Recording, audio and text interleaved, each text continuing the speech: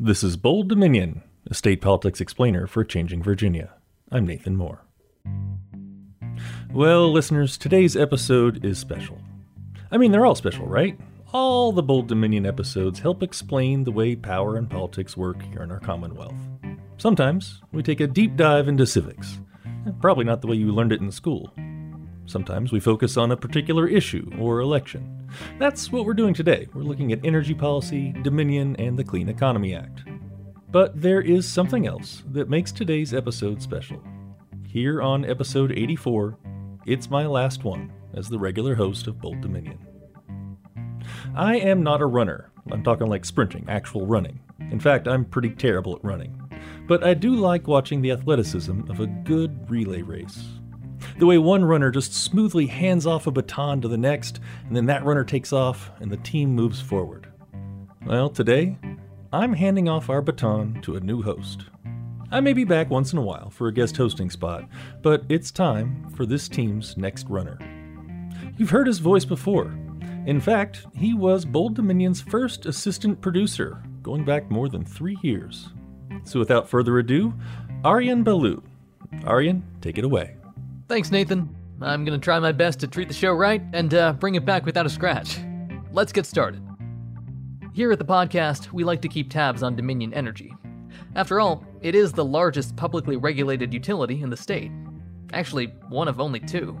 I bet most of you listening probably pay utility bills to Dominion to keep your lights on and your phones charged, so you can listen to fine podcasts like this one. Now, since it's a monopoly, Dominion can charge folks like you and me pretty much whatever they want, because we literally have no other option. The caveat is that it's supposed to be a state-regulated monopoly, which means its rates and profit margins are monitored by something called the State Corporation Commission. But the SEC's power has eroded over the past few decades, thanks to a variety of bills that have been pretty soft on Dominion. So it was just sort of this little nitpicking, nuanced ways of allowing Dominion to keep the rates where they are and earn the profit that they want. And people started to get a little aware of that more and more. And so we saw some pushback this year. That's Charlie Pollin, energy and environment reporter for the Virginia Mercury. That pushback that he mentioned is the utility regulation bill that passed earlier this year. In the final days of the session, the General Assembly passed sweeping new legislation on Dominion. Among other things, it changes how Dominion's profit margins are set and strengthens SEC oversight. In just 2 years, the SEC will be able to adjust Dominion's profits as it sees fit. That could mean some pretty big things for Dominion. More importantly, it could mean some pretty big things for the ratepayers like us. So Bold Dominion producer Alana Bittner sat down with Charlie Pollin to learn more. Charlie starts off by explaining how the SEC regulates monopolies in Virginia.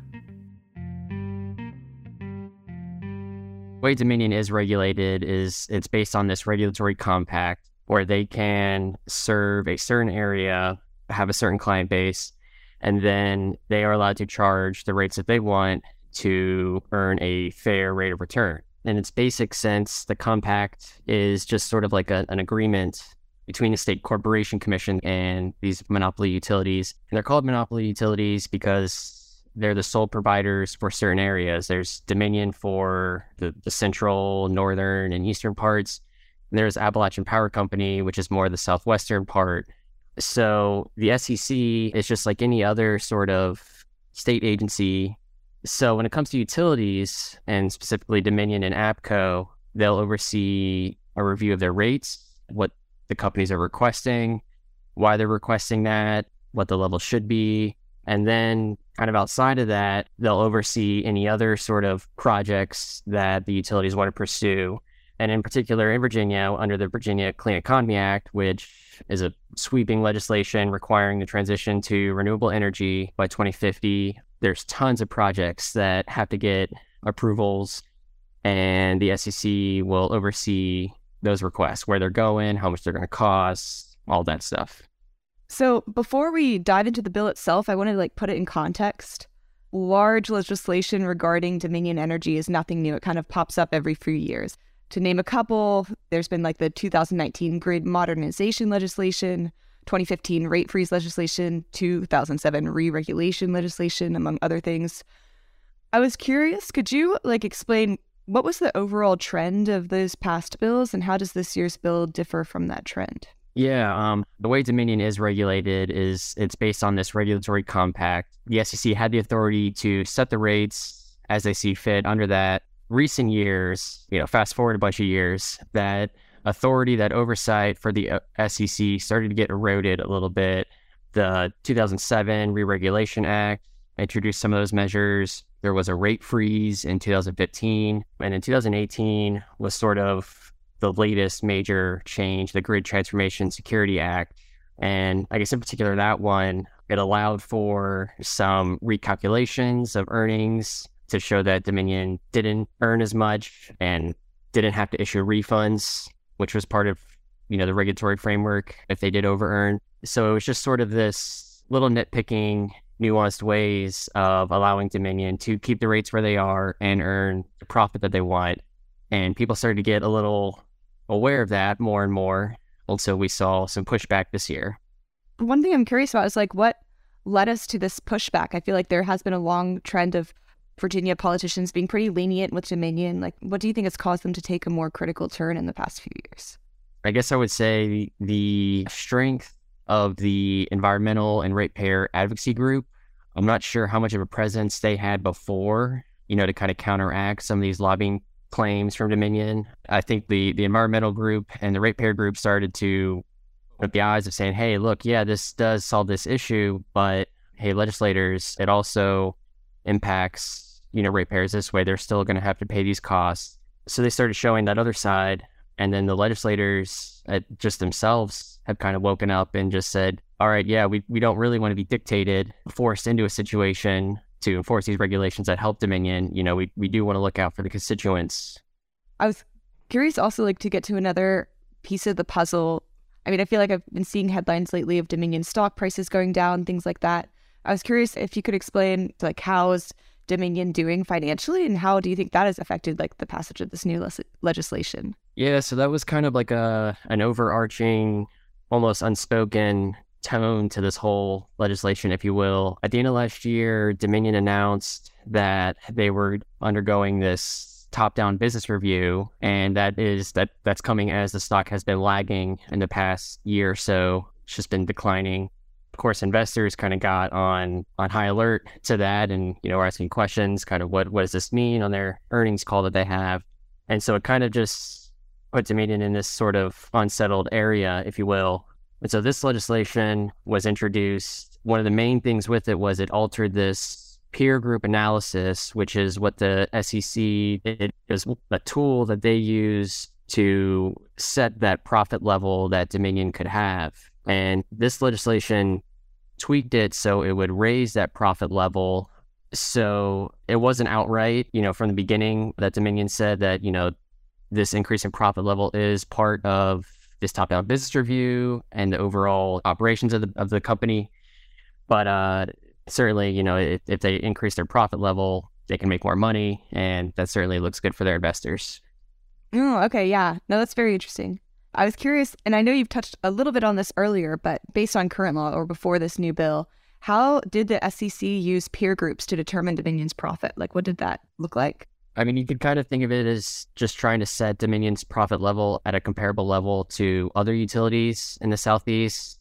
That's who they're, I guess, competing against, that they want to have comparable rates to. So they would look at this subset of utilities, it was about 10 or so, and they would eliminate the highest earning utilities and eliminate the two lowest levels from that group. And then from there, they would average the remainder.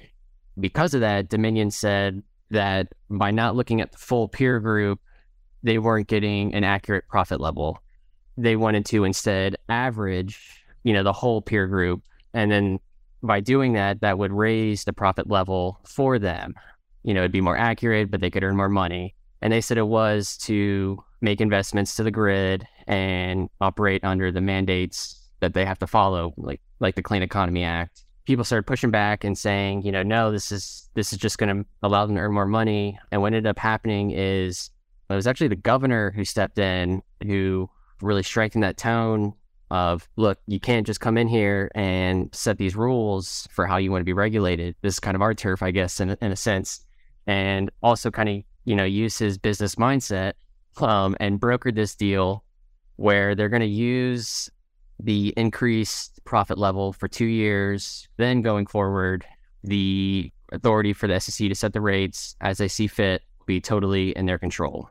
Cool. Okay. Yeah, no, that's very interesting. So that kind of Dominion's push for that change in their profit level kind of paved the way for this new legislation. Is that kind of a correct way of looking at it? It was a major component. Yeah. Well, yeah, I wanted to now jump into like what is folded into this legislation, and there is a lot of various things. So I wanted to like zero in on a few key points. For example, to start off, thanks to this legislation, Virginians might see like more savings on their energy bills, like $6 to $7. And that's because rate adjustment clauses will be folded into the base rates. I was curious, could you explain what that means and how that saves consumers money? Yeah, so when it comes to customers' bills, there's two main components. There's the base rates, and then there's these rate adjustment clauses. They're also called RACs or riders. They're essentially additional fees. The base rates are for distribution and transmission, generating the electricity and delivering it to you. And then the RACs or riders, those are the additional fees that Dominion and APCO are allowed to recoup for their investment projects. So when those stay with the life of the project, they can go on even after a project is decommissioned sometimes. So they're just these they're usually only like $2 or $3 a month, but there's a bunch of them for all the different projects, so they add up. And this legislation, it folded some $350 million total of RACs for all customers into the base rates, and that therefore will decrease the bills by $6 to $7 a month, according to Dominion. Oh, okay. Very cool. Also, one of the more clear-cut parts of this is the legislation requires Dominion to keep less of any excess earnings. I was curious, could you explain how much of excess earnings, more or less historically, would they keep in the past, and how has this changed now? Yeah, I guess I hate to say I didn't really get into the details of how much they over-earned. There's certainly estimates of millions out there, and the way it all works is one of these nuanced changes that happened in the past few years was there is the profit level that Dominion's allowed to make, but then there's this thing called the earnings collar, where if Dominion earns at the profit level, the rates stay the same. The collar allowed them a 0.70 basis points increase and 0.70 decrease from that profit level. If the rates were below that collar, the rates had to be increased. If they were above the collar, then refunds had to be issued. And then, kind of as I said a little bit earlier, there were some ways to recalculate earnings. If they did over-earn, they could reinvest it into the grid. There were some other tricks to recalculate their accounting. So it was very rare that Dominion was found to have over-earned, and they had to do it for a 2-year period consecutively. So it just was very convoluted and tricky.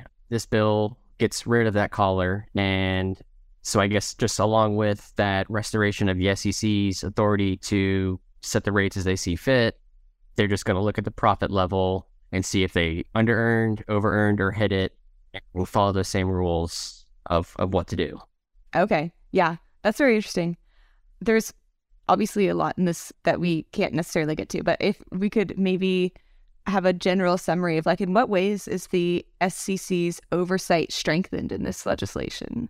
Well, that's a good question because a good part of this is the incorporation of another piece of legislation that passed. It was sponsored by former Senator Jennifer McClellan and Delegate Lee Ware, so I'll call it the McClellan-Ware bill. Very simply, it just simply struck provisions from the current code that allowed Dominion to recalculate their earnings, and then simply wrote a sentence, at least at the start of it. It got lengthened a little bit throughout the process, but just a few words that said the SEC has the discretion to set the rates as they see fit. So as both of these were going forward, the McClellan-Ware bill wasn't getting much opposition. The Dominion bill was getting a lot of pushback from the beginning. The Dominion bill incorporated the McClellan-Ware bill. They supported it. So that is kind of what sets the authority back into the SEC hands, is that bill being a part of this one. In your opinion, what does this new legislation suggest about the future of Dominion's power and influence in Virginia? Yeah, that's sort of, I guess, the other main takeaway. Dominion was lobbying hard for this bill, especially in the first half of the session. They've always had the ability to make those minor tweaks that they had. They're a very large company, so being able to deploy lots of people to advocate for their bill probably isn't too hard. But there is that pushback from the legislators. VBAP, I'll say, released sort of a database on who's accepting funding from Dominion. I'm not sure how much that's at play. Contributions are contributions. But I think with the governor stepping in and with the House sort of stepping in, the House Republicans, both of them saying you can't set the profit level this much. So with those two things, there is an awakening, I guess, realization of Dominion doing these things. This was just one session. Who's to say Dominion won't come back next year to try and make some changes? Who's to say the political will remains there, if you will? We'll see. So, to be determined. That was Charlie Paulin, energy and environment reporter for the Virginia Mercury. Stay with us for a short break. You're listening to Bold Dominion, a state politics explainer for a changing Virginia. Visit us online at bolddominion.org. You can also always find us on Apple Podcasts, Spotify, or wherever fine podcasts are served up. You can go ahead and subscribe, and leave us a nice review while you're there. Bold Dominion is a member of the Virginia Audio Collective, online at virginiaaudio.org. Check out all the podcasts from the collective. From science to history to music to community affairs, we amplify the voices of people in our community and help them tell stories that matter. You can listen and subscribe at virginiaaudio.org. So now we're caught up on the latest with the Dominion bill, but one bill in 1 year is just, it's just one data point. Energy policy is the kind of area that's measured more in decades, not years. And one of the big inflection points in Virginia's energy policy came back in 2020, when the Democratic-controlled legislature passed the Virginia Clean Economy Act. The law set a variety of energy standards, including that our energy providers be 100% renewable by 2050. But setting the standards and meeting them are two different things. I talked to Kim Germain, Policy Director at Advanced Energy United. That's a trade association that represents companies in the advanced energy tech space. That includes wind, solar, and things like electric vehicles. She walks us through the challenges that we faced in implementing the Clean Economy Act, and what she hopes to see in Virginia's energy future. Obviously, we're still in the very early stages of this legislation. It passed in 2020, 2023 now, and the legislation essentially sets a pathway out to 2045 and 2050. So we're still in the early stages. But we've already seen kind of the proliferation of solar projects in the Commonwealth, which I think is clear evidence that the VCA is working and driving us towards a clean energy future.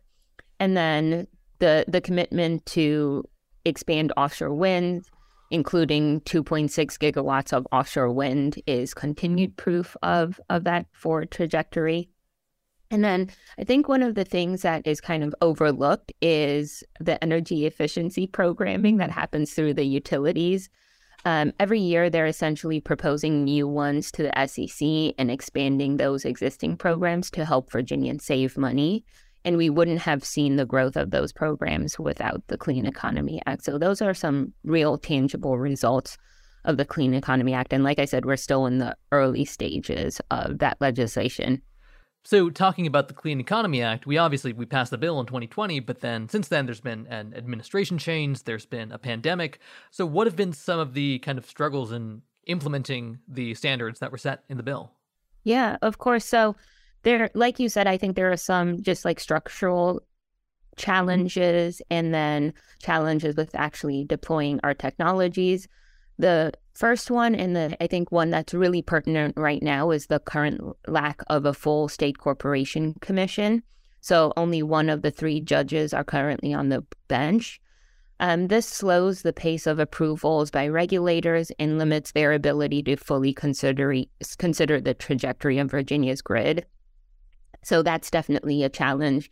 I know that there were some discussions this legislative session to reach agreement on who those new commissioners would be, and it's something that we're definitely paying attention to.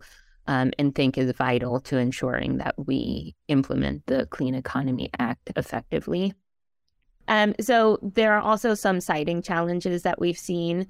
This is an issue that we see throughout the country and is becoming an increasing issue here in Virginia. So we know that landowners have an interest in leasing their project for renewable development. We also know that towns want to see the new tax revenue and economic growth from these projects. But what we view as a small set of citizens have essentially hamstrung renewable energy deployment and development with local siting restrictions and litigation, which slow these projects, make them really expensive. And so that's something that our member companies and developers are definitely seeing as a challenge on the ground. And then I think the third issue is that there are too many regulatory and technical barriers to the growth of rooftop and shared solar. These technologies can and should play a part of moving us toward 100% clean grid, but right now they're blocked. So those are essentially three of the barriers that we've seen to the Clean Economy Act. So who are some of the people kind of standing in the way? Yeah, so some of it is just regulation and legislation. Like I said, with the siting challenges, a lot of that is just a set of folks who don't necessarily want these projects sited in their communities or near their land. And so they are hindering the build out of those projects, regardless of whether or not that's the consensus of the wider community, which I don't think it is. And then I think when it comes to things like the SEC and some of the technical barriers, I think that is just a shortcoming when it comes to politics and policy in the Commonwealth. When it comes to expanding access to to rooftop solar and distributed generation, that's something that we definitely have to focus on legislatively, making sure that everyday Virginians can access rooftop solar. And then things like the SEC, I think, are largely related to just partisan disagreement about who should be on the State Corporation Commission. So it really is, there's not one specific group that is at the helm when it comes to these challenges. They're just, when you're making a broad energy transition, I think there are challenges that are going to arise, and that's what we're seeing here. So kind of putting it all together, where are we going in the next 5 or 10 years in terms of energy in Virginia? I think the short answer is if we implement the Clean Economy Act correctly, in 10 years, we hope to see wind and solar constitute a substantial share of our grid. And obviously, those would need to be supported by energy storage. But this also means making, like I said, rooftop solar and other forms of distributed generation resources more accessible to Virginians. So that's really important. It also means overcoming some of the current barriers to utility scale solar development and some of the siting issues that we've seen. So that's one area where we have a vision for where we'll be in 10 years, and we need to ensure that that happens. We also hope to see continued investment in the strengthening of energy efficiency programs. Energy efficiency is an important tool for helping both clean our grid and also cutting electric bills. The current EERS targets only run until 2026, so extending those into the future will be key to making sure that energy efficiency plays the necessary role in our clean energy future. And then apart from the Clean Economy Act and the power sector, we've also seen the Commonwealth take steps over the last few years to reduce emissions from the transportation sector and move toward transportation electrification. So we've seen Virginia uphold its commitment to advance clean car standards, as well as an effort to begin electrifying state fleet vehicles.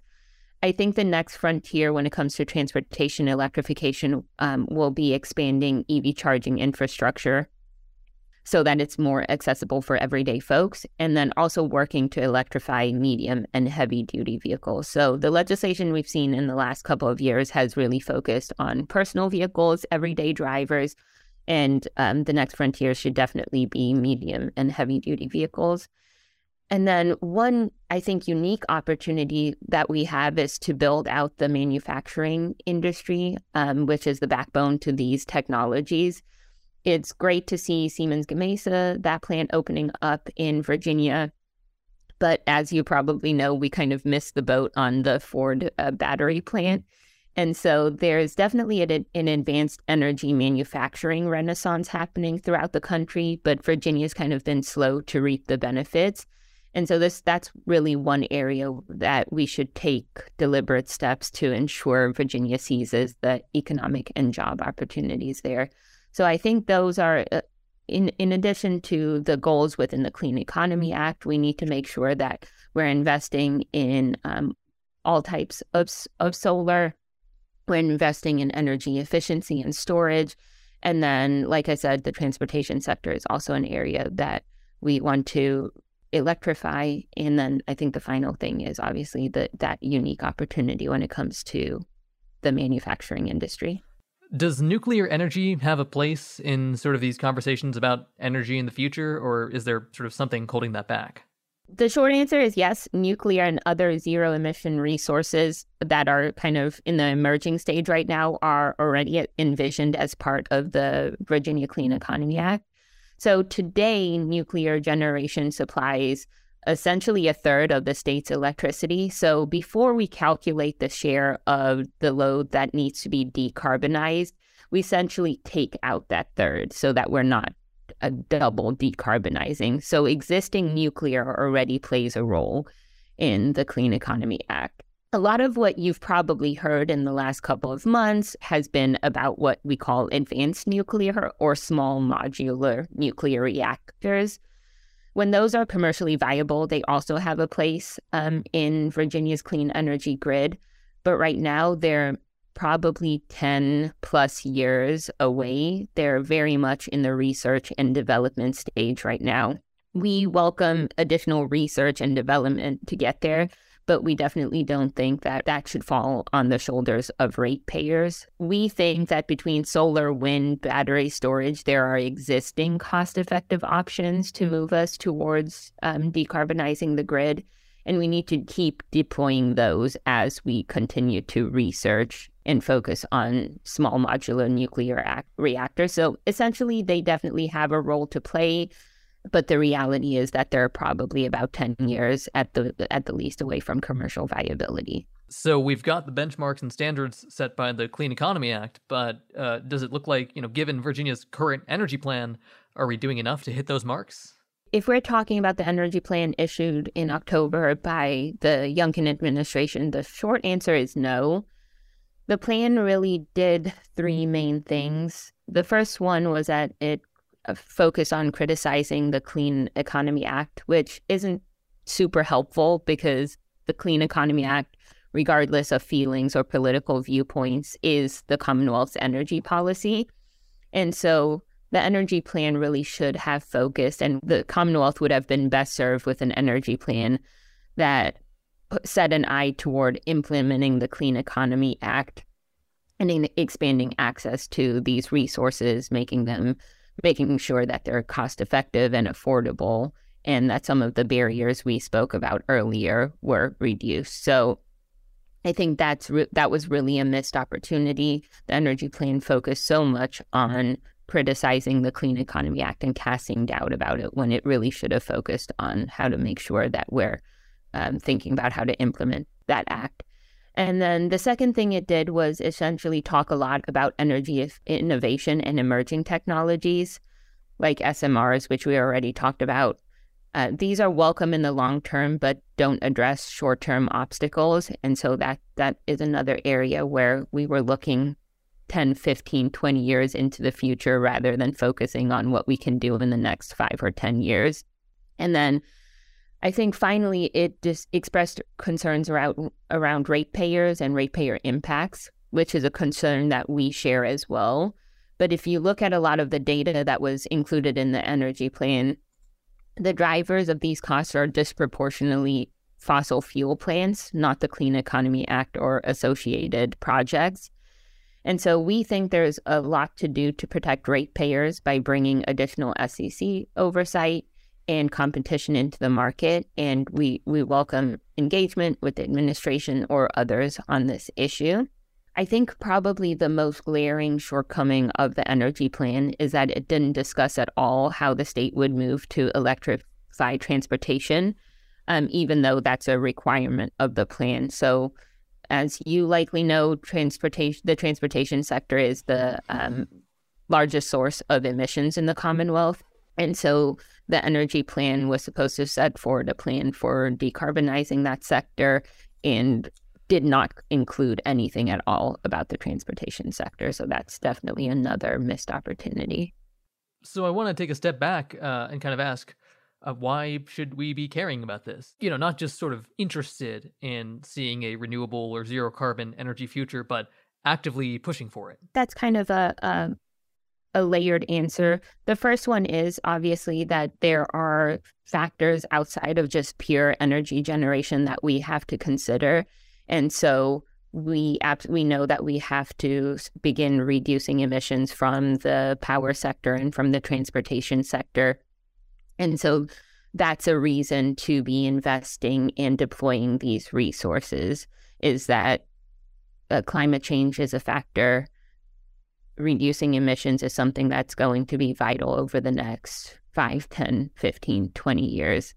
I think the answer that's more in line with my organization is that these technologies just frankly represent the least cost way to generate power. So when it comes to things like utility scale solar, energy efficiency, storage, they are technologies that are viable right now. They're ready. They are cost effective and efficient, and they also present an opportunity to create a more resilient and reliant grid.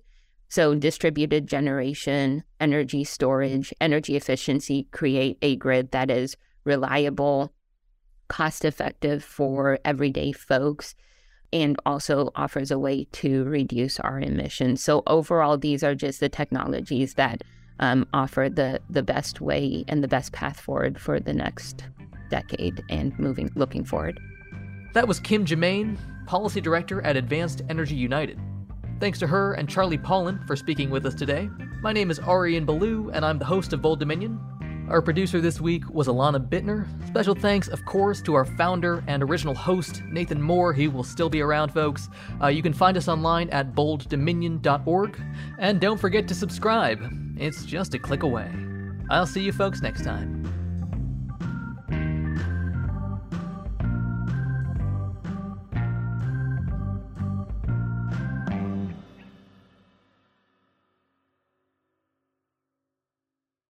In the 1990s, the Virginia State Crime Lab was leading the DNA revolution. Admissible Shreds of Evidence is a new VPM podcast about 13 DNA exonerations and one of the lab's former top forensic analysts, Mary Jane Burton. She was celebrated as a hero for saving the evidence that cleared these men, but the truth of what was going on is much more complicated. Admissible Shreds of Evidence is available now wherever you listen to podcasts.